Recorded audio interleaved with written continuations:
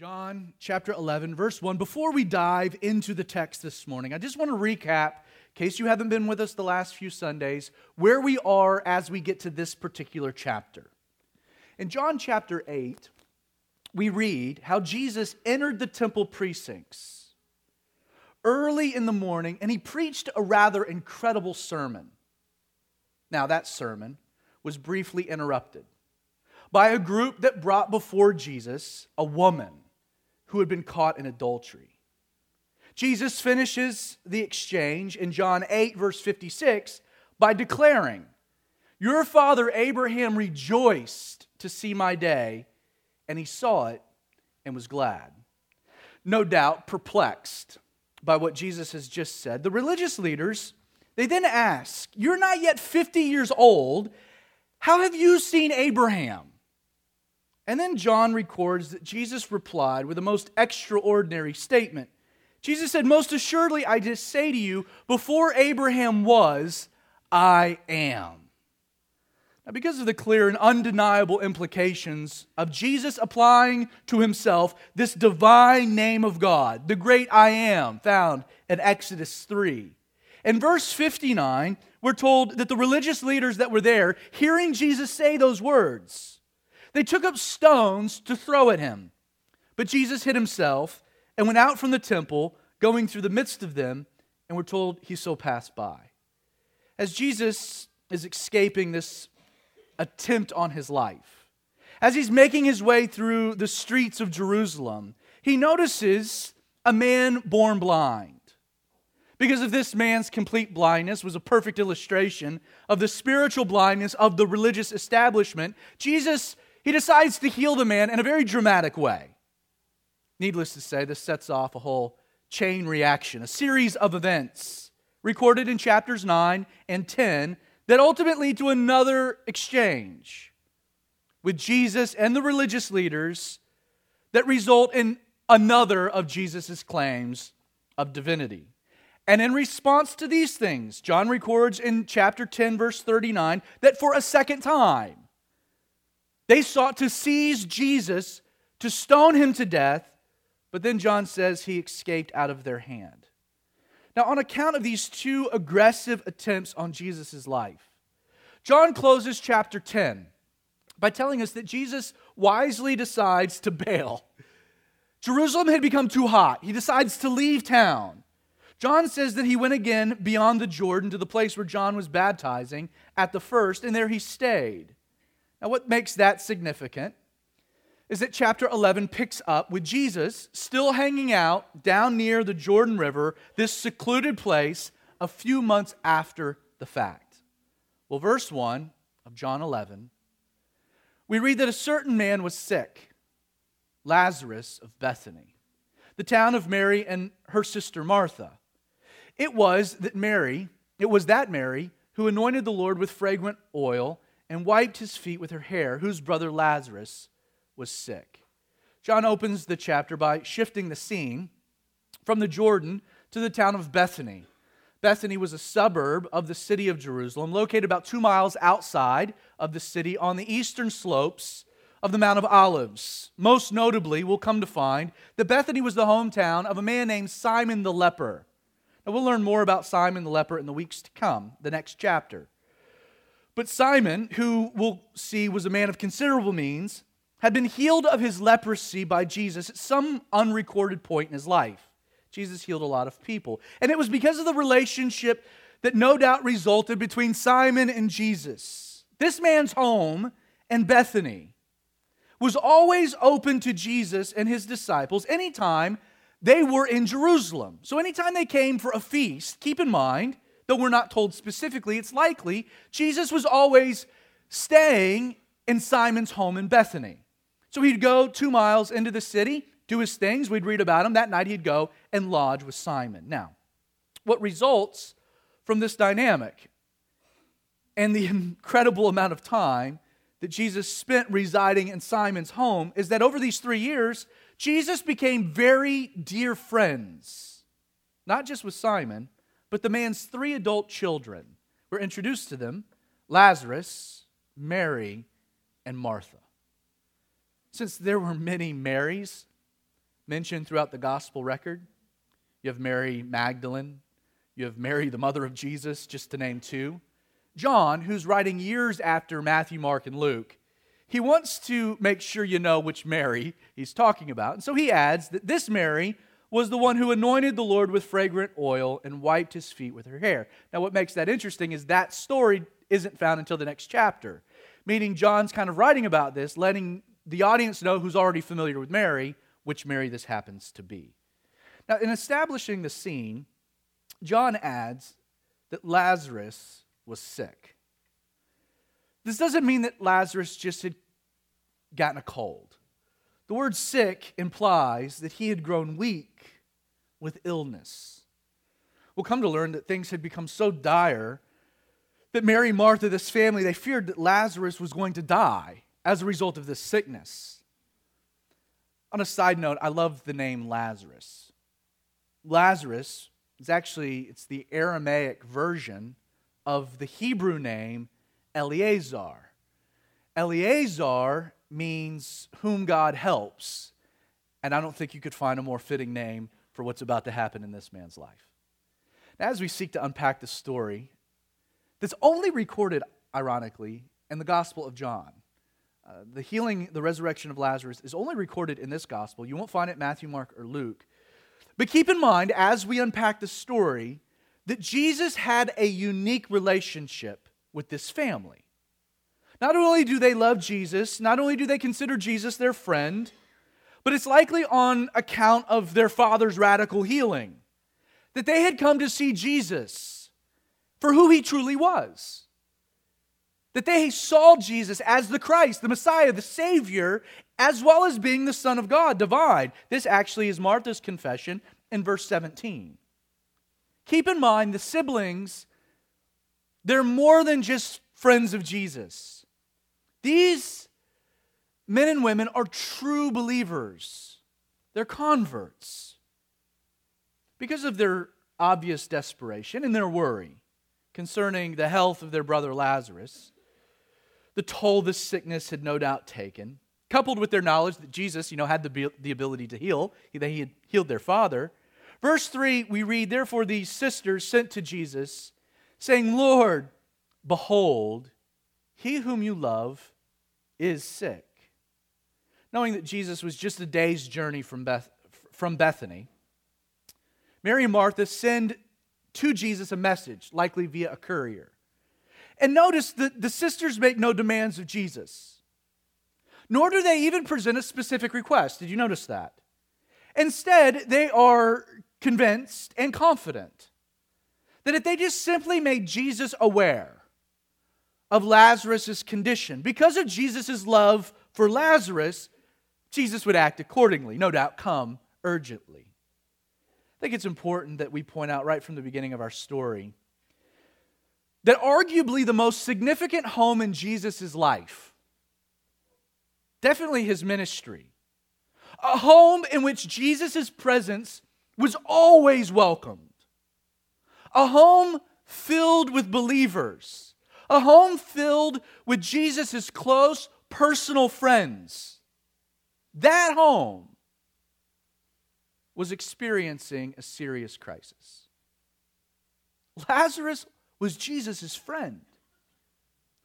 Jesus loved Lazarus like a brother. Literally, the word love used in verse 3 is phileo, meaning a brotherly love. Philadelphia, the city of brotherly love. Clearly, a genuine relationship with Jesus, I think this is important for us to keep in mind, did not immunize them to sickness or just the general challenges of residing in a fallen world. Lazarus, a good man, a friend of Jesus, still became sick, suffered, spoiler, will die. Additionally, it should also be mentioned that the text presents no evidence that Lazarus' sickness had somehow resulted from a sin or a lack of faith. Lazarus contracted an illness, and his fever was dragging him to the inevitable fate of all who live on this rock, a physical death. To their credit, these sisters respond to the crisis with the correct approach, don't they? They just bring their honest need before the Lord. They don't make demands. They don't issue edicts. They trust Jesus, right? They bring their heart to the Lord. They let Him know what's going on. And then they trust. We are confident, Jesus, knowing you and your love, that you're going to act in an appropriate way. Now, here's the question. Would they still trust Jesus when He doesn't act the way they expected? Well, verse 4, when Jesus heard that, so He gets word about Lazarus' sickness. He said, "This sickness is not unto death, but for the glory of God, that the Son of God may be glorified through it." What we have recorded here is Jesus' formal reply to Mary and Martha's request. Now, what makes the statement, "the sickness is not unto death," so fascinating is that Lazarus is either dead by the time the courier returns to Bethany, or Lazarus dies almost immediately afterwards. Now, how do we know that? First, we'll soon learn that by the time Jesus finally arrives in Bethany, Lazarus has been dead for how many days? He's been dead for 4 days. Now, since logically Jesus will make the journey to Bethany on day 4, after tarrying for 2 days, the courier would have had to have returned on the day of death. Just simple math. Now, whether Jesus' message arrives the moments before Lazarus dies or the hours that follow, the purpose of His message to these sisters was evident either way. Jesus is telling them that the reason for the sickness was not for Lazarus to die, which is interesting when Lazarus has now died, right? But Jesus explains that it's not for his death. The reason Lazarus is sick, Jesus communicates, would be for the Son of God to be glorified through his sickness. Like, Jesus is comforting Mary and Martha with an important bit of information. He's wanting them to know, no matter what happens to Lazarus, I'm totally in control. I've got this. Now, it is a challenging statement. It's a challenging promise, especially when Lazarus has now died. But you know, it's not an accident that Jesus' message for these sisters, in the place of their tragedy and their grief, is almost identical to his response to the disciples' question about the nature of the man's blindness. In John chapter 9, verse 3, Jesus was clear. So they ask, the man's blindness, is it a result of his sin or the sin of his parents? And Jesus says, neither this man nor his parents sinned. But why was the man blind, Jesus says? That the works of God should be revealed in him. Fundamentally, and I know that this is a difficult idea to accept, but Lazarus' sickness was allowed by God to create an opportunity for Jesus to reveal to them a new aspect of himself. The tragedy was not random. It was allowed for the opportunity it created in their lives. You know, in the moment of crisis, it's important you also take a moment and hold fast to this very promise. A promise made by Jesus to Mary and Martha, a promise made by Jesus to you and I. And the promise is simple. Nothing comes into your life without first being allowed by a sovereign God. Nothing that happens in your life is out of His control. I know that's tough, but it's still true. And what that tells us, and why that should lift one's spirit, is that if it's in God's control, then there's a purpose, an everlasting purpose to what might appear to be random or meaningless. You see, friend, Jesus wants to meet you in your need, and He wants to use these things to reveal Himself in a powerful way. We'll get to that at the end. If you're like me, it would be easy to see such a reality as being kind of cruel. But notice what immediately follows. The verse that immediately follows such a promise. Verse 5, now Jesus, John tells us, just to kind of reaffirm in case you're questioning, Jesus loved Martha and her sister and Lazarus. Isn't it true in the midst of tragedy, the first thing we begin to question is what? Does God love me? Does Jesus love me? It's almost as though John kind of picks up on that sensibility. Right when you might be questioning Jesus' love for Mary and Martha and Lazarus, John interjects, now, no. Jesus, he loved them. He loved them. According to John, confirmed by the inspiration of the Holy Spirit, everything that happens in this story, Lazarus' sickness, Jesus' delay, it all occurred for one reason. Jesus loved them.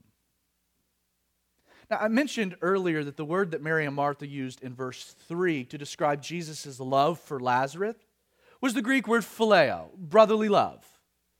That being said, and what's interesting about this is when now John interjects in verse 5 that Jesus loved them, Mary, Martha, and Lazarus, we find an entirely different Greek word. The word we find here is the word agape, which doesn't describe a brotherly love, but an intimate love. Not the love of two homies, but the love of a husband and a wife. It's a deeper love, a divine love, a sacrificial, selfless type of love. Friend, as hard as it is in the moment of pain and loss, when tragedy strikes, and man, does it strike unexpectedly, I encourage you to hold fast to this amazing reality. Jesus doesn't just love you. He loves you more than you even know. Mary and Martha's reaction, Jesus will act. Why? Jesus loves us. John says, oh, you think he loves you. Oh, he loves you. They only processed it through a phileo type of love, but John is making it clear it was much deeper than they knew. Jesus loves you, and he doesn't just love you. He loves you more than you know right now. Think about how much Jesus, it's deeper than that. It's always deeper.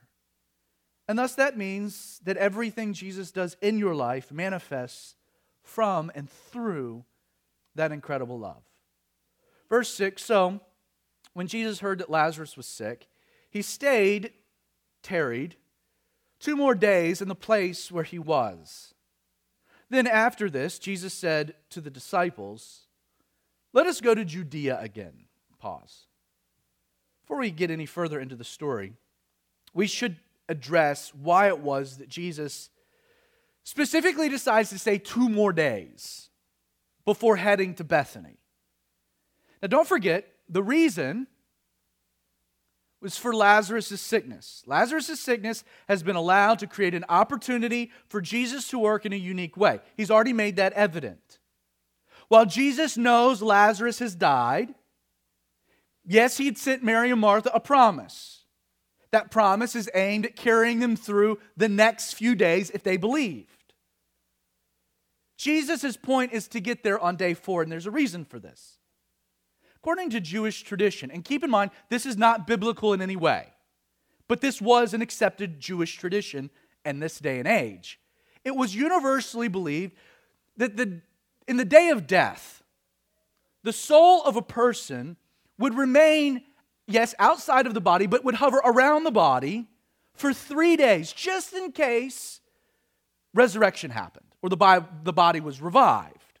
So they believed that, yes, you died, but your spirit stayed local for 3 days. And yet the 4th day, the body had become so corrupted, unrecognizable, uninhabitable, that it's at that point the soul's like, yeah, man, I'm bouncing. No way I'm getting back into that thing. That was the traditional belief of the day. Spirit's going to stay around for 3 days, 4th day, that body, I'm out.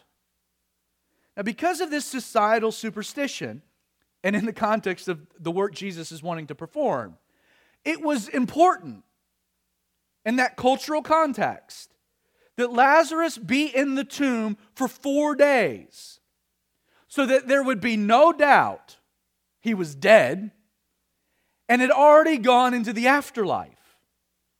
Like Jesus tarries for 2 days to ensure this dynamic. Like he's not being callous to Mary and Martha and their emotions. Jesus is deliberately waiting for the perfect moment to come to Bethany and fulfill his purposes? Well, in response to Jesus' declaration to the apostles, his crew, that they're going to go in Judea again, verse 8 says that the disciples said to Jesus, "Rabbi, lately the Jews sought to stone you." You remember our last few run-ins in Jerusalem? Are you going to go there again? And Jesus said, "Are there not 12 hours in the day? If anyone walks in the day, he does not stumble because he sees the light of the world. But if one walks in the night, he stumbles because the light is not in him." John then adds, Jesus said these things after he said to them, "Our friend Lazarus sleeps, but I go that I may wake him up." I should mention that the statement made by Jesus here is again identical to what he said to the disciples before the dramatic healing of the man born blind. In John 9, verses 4 and 5, Jesus said to them, "I must work the works of him who sent me while it is day. The night is coming when no one can work. As long as I am in the world," Jesus says, "I am the light of the world." The disciples' core concern about venturing back into Judea centered on the very clear and present danger. They said, "Rabbi, lately they've been trying to stone you. Why are we going to go back to Judea?" And then Jesus' response, he goes, "Are there not 12 hours in the day?" And that kind of seems bizarre, like a bizarre way to answer. And yet keep in mind that this illustration Jesus is using, he's trying to articulate to them that the time was limited. You know, a man works in the day when there's light. There's 12 hours. But then the nighttime's coming. His point is, my time is running out. I'm here to work. It's still daylight, but the sun is dipping. The time is running out. I need to act. I don't even care what the threat happens to be. Now, Jesus' statement, "Lazarus sleeps, but I go that I may wake him," it totally gets lost by the disciples. Verse 12, the disciples said, "Lord, if Lazarus sleeps, he will get well." Their point is, wait a second, if Lazarus is sleeping, that means maybe the fever has broken. He's probably doing all right. Why are we going to go hang out with him and wake? Sleep's a good thing when you're sick. However, Jesus spoke of his death. They thought he was speaking about resting and sleep. So Jesus says to them plainly, you guys missed that one. How about this? "Lazarus is dead. And I am glad for your sakes that I was not there, that you may believe. Nevertheless, let us go to him." What a weird exchange, right? While the disciples are initially puzzled by what Jesus meant when he says Lazarus sleeps, Jesus clears up all confusion plainly. Follow me, guys. The sleeping thing is an analogy. Lazarus is dead. He's not taking a nap. Now, I find that interesting because what hasn't been included in the passage? There hasn't been a courier to bring that news to Jesus, has there? Like, Jesus knows there's a word of knowledge, a supernatural element. Jesus is aware of what's happening even though no one has told him. Do you know that? So sometimes prayer, I think we get prayer really weird. Because we come to Jesus, especially with like confession of sin. We get so weird about confessing our sins to Jesus, as if Jesus doesn't already know about your sin. Like you go to Jesus and you're like, "Hey, Jesus, you might not know this about me, but this is what I did last night," and Jesus is up in heaven like, "Oh my goodness gracious, where was I? Holy Spirit, Jesus, where were you guys?" Like, it's not like you're breaking news to Jesus. It's not like your prayers are like, "Okay, let's go through the bullet." It's not like amen is like the hashtag and you're just sending tweets to God, keeping him in the loop. Like, he's very aware that he doesn't need someone to bring word of what's gone on for him to know what's gone on. And you should take heart on that. Like, Jesus knows what you're going through even if you haven't articulated it. He actually knows more than what you could articulate. He goes to them and he says, "Lazarus is dead." Now, what I also find interesting, and look back at the text just for a moment. I'm going to single out some words. Jesus says this, look at it. "Lazarus is dead." Now notice the next 4 words. "And I am glad." Like, what a weird reaction to the death of your friend, your best friend. Yeah, guys, Lazarus is dead, and I'm so glad. That's actually what the text is saying. And in the Greek, it's literally, I rejoice exceedingly. I'm exceedingly glad that Lazarus is dead. Like, why would Jesus have such a strange reaction?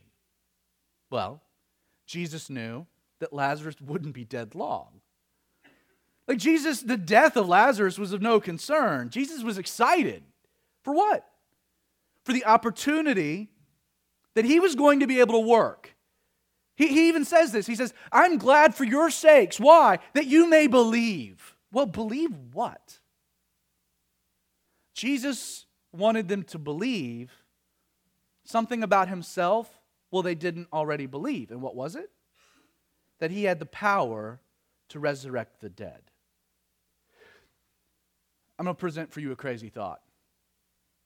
Keep in mind, and this is kind of important when you're studying the Bible, that this story follows the previous story. I know. Mind meld. But it's true. And it's important.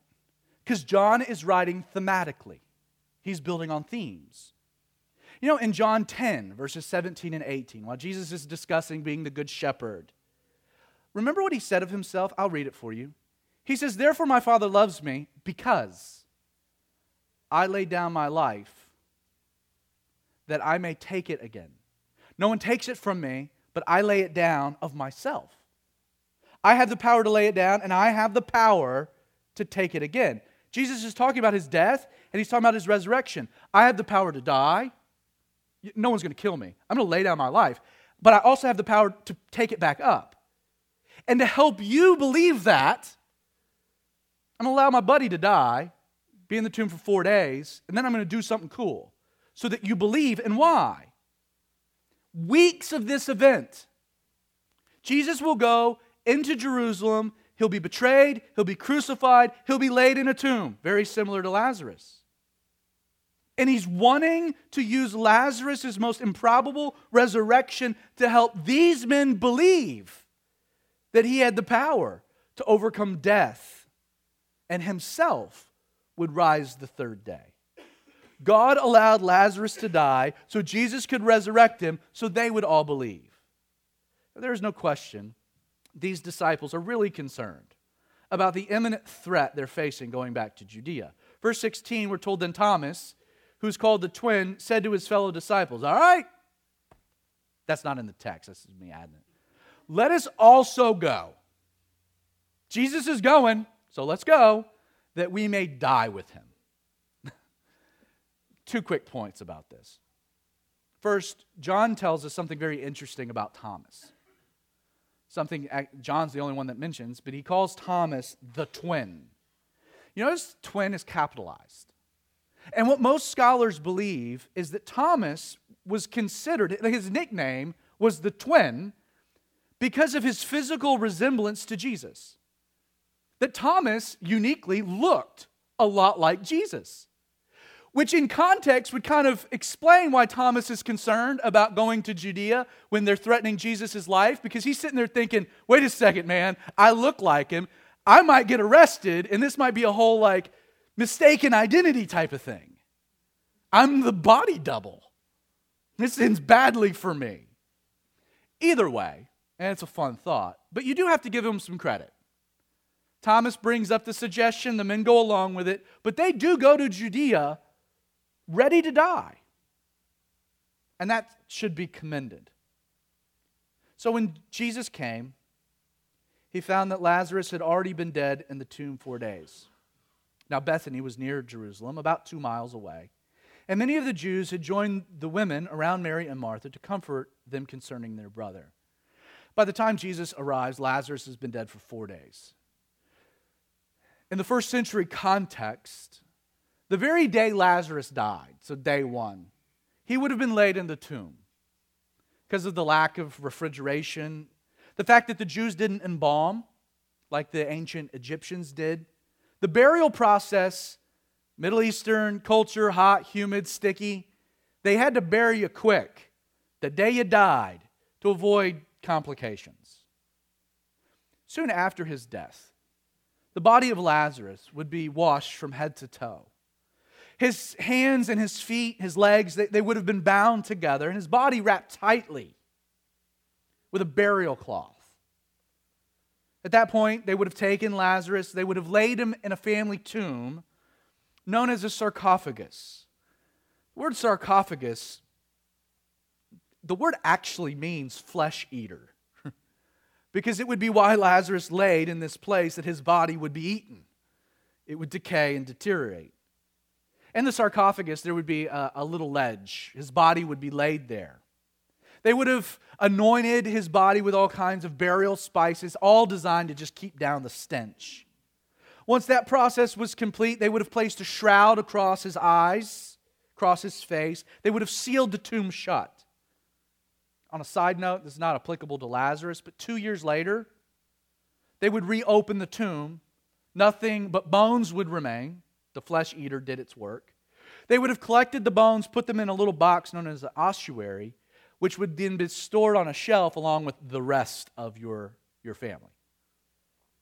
And because the passage tells us that Lazarus has been dead for 4 long days, the process of decomposition is well underway.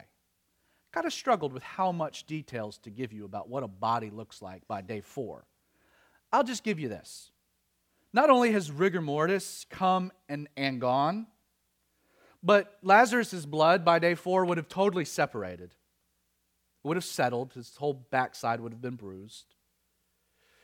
His bodily fluids would have been completely released. The natural bacteria in his gut would have already begun eating him from the inside out. Like the enzymes in the pancreas by day 4 would have caused the pancreas to have eaten itself. His lung, his heart, totally decomposing. His brain is nothing but a soupy mush. That doesn't even begin to scratch the surface on the effects insects are having on the body tissue by day 4. Even the soul's like, I'm out. Now, aside from these effects, the natural ones on Lazarus, decomposing, also note that for the last 4 days, Mary and Martha have been in mourning. Culturally speaking, this period of mourning would have lasted for 7 days, but because they were wealthy, it could have lasted an entire month. The whole community of Bethany, and likely those within Jerusalem, had gathered, had joined Mary and Martha. They are weeping, they are wailing in solidarity. Verse 20, then Martha, as soon as she heard that Jesus was coming, went and met him. I wonder how long Martha had been waiting. They'd sent word. There had been an expectation. Maybe once Lazarus had died, they kind of checked the expectation a little bit. Still curious, when is Jesus going to show up? So Martha goes and meets him. Mary's sitting in the house, and Martha said to Jesus, Lord, if you had been here, my brother would not have died. I got to give her a little credit. Credit's deserved.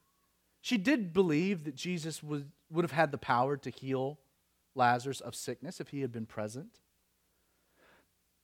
Most interestingly, Jesus could have healed him even not being present.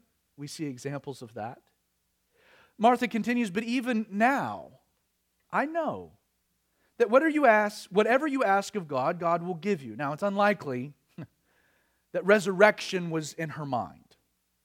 Well, Jesus said to her, your brother will rise again. And Martha said to him, I know that Lazarus will rise again in the resurrection at the last day. Again, to her credit, she believes that Lazarus would be resurrected. And she just doesn't expect the resurrection to happen then. But Jesus said to her, I am the resurrection and the life. He who believes in me, though he may die, he shall live. And whoever lives and believes in me shall never die. Again, we find here a double negative, never, ever, ever die. And then Jesus asked her, do you believe this? When Jesus says here, I am the resurrection and the life, he's not saying there was a resurrection or would be a resurrection. He's claiming that he is the resurrection and the life. It's not the resurrection as an event. Jesus is presenting the resurrection as a person. Understand, resurrection and life occur through an interaction with Jesus. And the context of the practical and the present implications of everlasting life. That everlasting life is not something you have then, but you have now, that lasts forever. Jesus is going to use Lazarus to illustrate an important, critical point. Jesus came, everlasting life. Jesus came not just to offer life for eternity, but He came to offer life today. It's not about a resurrection in the future. It's about a resurrection presently through an exchange with Jesus. This is why He continues, "He who believes in me, though he may die, he shall live." Then He explains, "Whoever lives and believes in me shall never die." Do you see the connections that Jesus is making here? It is the present life that comes from believing in Him that causes a man to live forever. That's what Jesus is saying. Think of it this way. Jesus is offering you a life today that will last for all of eternity. Now, it's with this in mind that the obvious question that Jesus asked Martha, do you believe? Do you believe this? That's the fundamental question Jesus poses to all of humanity. Do you believe that resurrection life, not just in the future but presently, is found in Jesus? That Jesus wants to give you life today. A life as radical as causing a man who's been dead for 4 days to rise and walk out. Do you want to experience that type of life? And if you don't, I just ask, why not? Notice Martha's response, verse 27. She said to Him, "Yes, Lord. I believe that you are the Christ, the Son of God, who has come into the world." Now, Martha had come to believe all of the essential points about who Jesus was. But tragically, Martha has failed to fully understand what Jesus had come to provide. That's the disconnect here from Martha. That disconnect will soon be rectified. And Martha, when she had said these things, she went her way, and she secretly called Mary, her sister. She said, "The teacher has come and is calling for you." As soon as she heard that, Mary arose quickly and came to Jesus. Now Jesus had not yet come into the town, but was in the place where Martha had met Him. Then the Jews who were with Mary in the house and comforting her, when they saw her rise up quickly and go out, they followed her, saying, "She is going to the tomb to weep there." Then, when Mary came to where Jesus was, she saw Him and fell down at His feet and said, "Lord, if you had been here, my brother would not have died." The identical appeal of Martha. They had rehearsed this. Therefore, when Jesus saw her weeping, and the Jews who came with her weeping, He groaned in the spirit and was troubled. And He said, "Where have you laid Him?" And they said to Him, "Lord, come and see." Jesus wept. While Mary and Martha come to Jesus with the identical appeal, do you notice, and I find this so important, that Jesus handles both of these two women radically different? In the case of Martha, Jesus answers that appeal with a theological answer. They discuss some theology about the resurrection. And yet with Mary, Jesus replies to the same question in a different way. He replies with tears. Not theology, not an explanation, just the heart. Jesus individualizes His care to what each woman needed, dealing with the same crisis. Notice, in the presence of a weeping Mary, John tells us that Jesus groaned in the spirit and was troubled. What Jesus saw here provoked two responses. First, Jesus groaned. In the Greek, this word groan, it means He snorted in. Like the word is actually used in Greek literature to describe a bull who's snorting in ready to charge. That's the picture being painted. He groaned. He was moved with an indignation and anger. And we're told that He was troubled. Again, in the original language, this means that Jesus was moved, he was stirred, He was going to act. Which, understandably, is why he now inquires where the tomb is.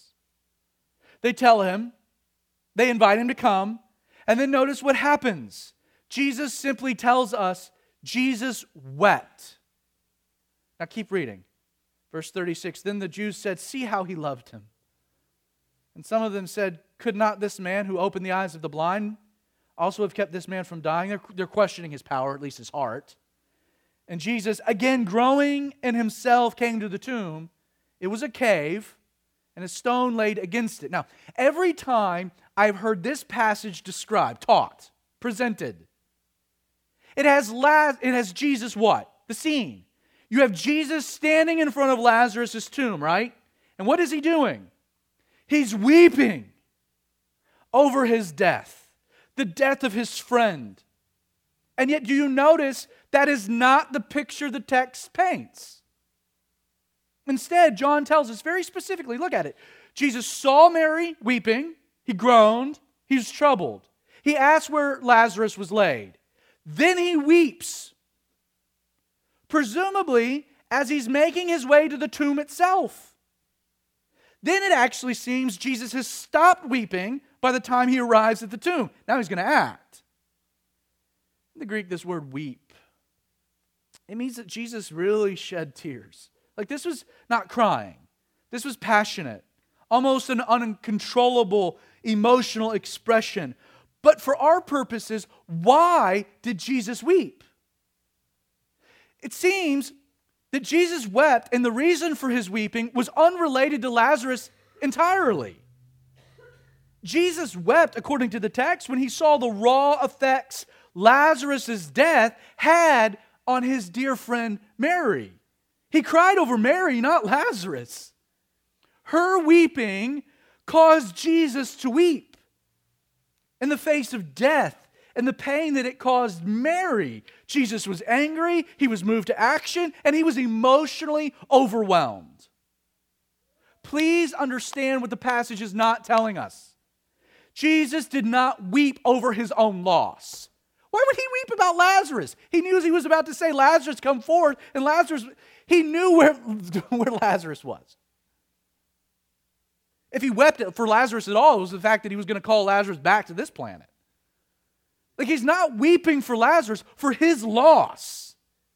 He didn't weep to identify with a human condition. I just want to let you all know that I'm also moved in the presence of someone dying that I'm friends with. No, that's not it at all. Instead, it was in the presence of death and the effects that death had on those that he loved. That's what drove Jesus to tears, among other emotions. Jesus wept because sin had destroyed life. Death, not part of his creation, not part of his design, had been victorious. And in the process had caused so much human pain. So Jesus said, verse 39, take away the stone. And Martha, this is why earlier I didn't, she's not expecting resurrection. The sister of whom who was dead, she said to Jesus, Lord, by this time there is a stench. He's been dead for 4 days. But Jesus said to her, did I not say to you that if you would believe, you would see the glory of God? Like Jesus is reminding her why all of this has happened. Martha, there's a point here. So they took the stone from the place where the dead man was lying, and Jesus lifted his eyes and said, he prays, Father, I thank you that you have heard me, and I know that you always hear me. But because of the people who are standing by, I say this, that they may believe that you sent me. Basically what Jesus is saying, I don't need to pray out loud, because you always hear me, but I'm going to pray out loud so they hear me and know what's happening. Now when he had said these things, Jesus cried out with a loud voice. It was a scream. Lazarus, come forth. And he who had died came out, bound, hand and foot. He comes hobbling out with grave clothes, and his face was wrapped with a cloth, the shroud. And Jesus said to them, loose him and let him go. Now, there is so much to unpack, so much we can discuss about this miracle. I don't have near the time to even scratch the surface. So I want to close our time this morning. We're going to punt several things to the next study. But I do want to close with a particular point of application. Friend, the trying situations that you're presently facing, and I don't know what they are, but I shared the existence with you, so I know that they exist. Whatever it is you're facing, I want you to know this morning, these things do not have to be seen as being random. Nor are they meaningless or without a purpose. Instead, in the greater point of application from this story, I challenge you this morning to see them as an opportunity for Jesus to reveal an important aspect of himself you could or never would have known otherwise. Think about Mary and Martha. They knew a lot about Jesus, didn't they? I mean, they were actually way ahead of the game. They confessed that Jesus was the Christ. They confessed he was the Son of God. In our passage, they herald him as their Lord. They see him as their teacher. They were confident Jesus had the power to heal. Beyond all of that, they considered Jesus their friend. Once more, as illustrated in their appeal, Mary and Martha were willing to trust that in his love for them, Jesus would act accordingly upon receiving word of Lazarus' sickness. And yet, in an even greater act of love than any of them knew, Jesus, he allows Lazarus to die so that they could see him do something. And in seeing him work, that they would believe that what? Jesus was the resurrection and the life. Something they didn't know before that. Friend, this story illustrates that grief and loss are not allowed into our lives to cripple us, but to deepen our understanding of who Jesus really is. Because he's more than you know. Now, I know some of you are sitting there thinking, are you saying, Pastor Zach, that in order for me to fully realize Jesus as the comforter of broken hearts, that I'm going to have to go through a situation where my heart is broken? That to really know Jesus as the Prince of Peace, I may have to endure a war of sorts? That to completely experience Jesus' strength, I may be placed into situations deliberately to push me to the brink of what I can handle? Are you saying that? Yes, that's exactly what I'm saying. Like consider that regardless of your view of Jesus, all of the things I just described are going to happen anyway. You're going to go through a war, your heart's going to get broken, you're going to get pushed to the brink of your strength anyway, right? That's a given, regardless of how you view Jesus. You see, Jesus wept because tragedy was never part of his master design. Life wasn't supposed to be this way. The pain that we are experiencing in life is purely a manifestation of a cancer that we introduced to the ecosystem that's taken over everything and destroyed all that God in Genesis declared good. And yet, Jesus does more than weep over the state of affairs. Jesus is stirred to act. And practically, how does he act? He becomes the remedy for the effects of sin. The effects of this broken world reveal to us new aspects of who Jesus is for one reason. Jesus is affected by sin. This is a provocative thought. Follow me here. But there are many aspects to who Jesus is that have only manifested because sin and death entered the human equation. Most notably, God donned human flesh and came to earth as a baby boy for one reason: to save you and I from sin. and to provide eternal life. If it hadn't been for sin, Jesus would have never come as a babe wrapped in swaddling clothes. Why would he? That was the Christmas connection, by the way. Jesus, think about it. Jesus manifests as a great comforter. Why? Because those experiencing the effects of sin need to be comforted. Apart from sin, would Jesus ever be a comforter? No. There would be no need. Again, consider that it was directly because of sin and death that Jesus became the resurrection and the life. Resurrection was never needed in the context of a garden where man could live forever. Jesus would never have been the resurrection if it hadn't been for sin. So yes, there's a lot of things that happen in your life because of sin that stink. But those very things cause Jesus to become the remedy you need for them. That's how that works. Well, it's a bummer I got to go through those things to know Jesus that way. Well, if you didn't go through those things, Jesus wouldn't be it. Because that's not what you would need in the moment. Like, my point is this. You only really have one of two perspectives in the presence of human tragedy. You can chalk it up to pure random chance and thus see it as being meaningless. Or you can be thankful that Jesus is willing to become your remedy. Those are your options. There's no purpose in this. Or the purpose is that Jesus can meet me in my need.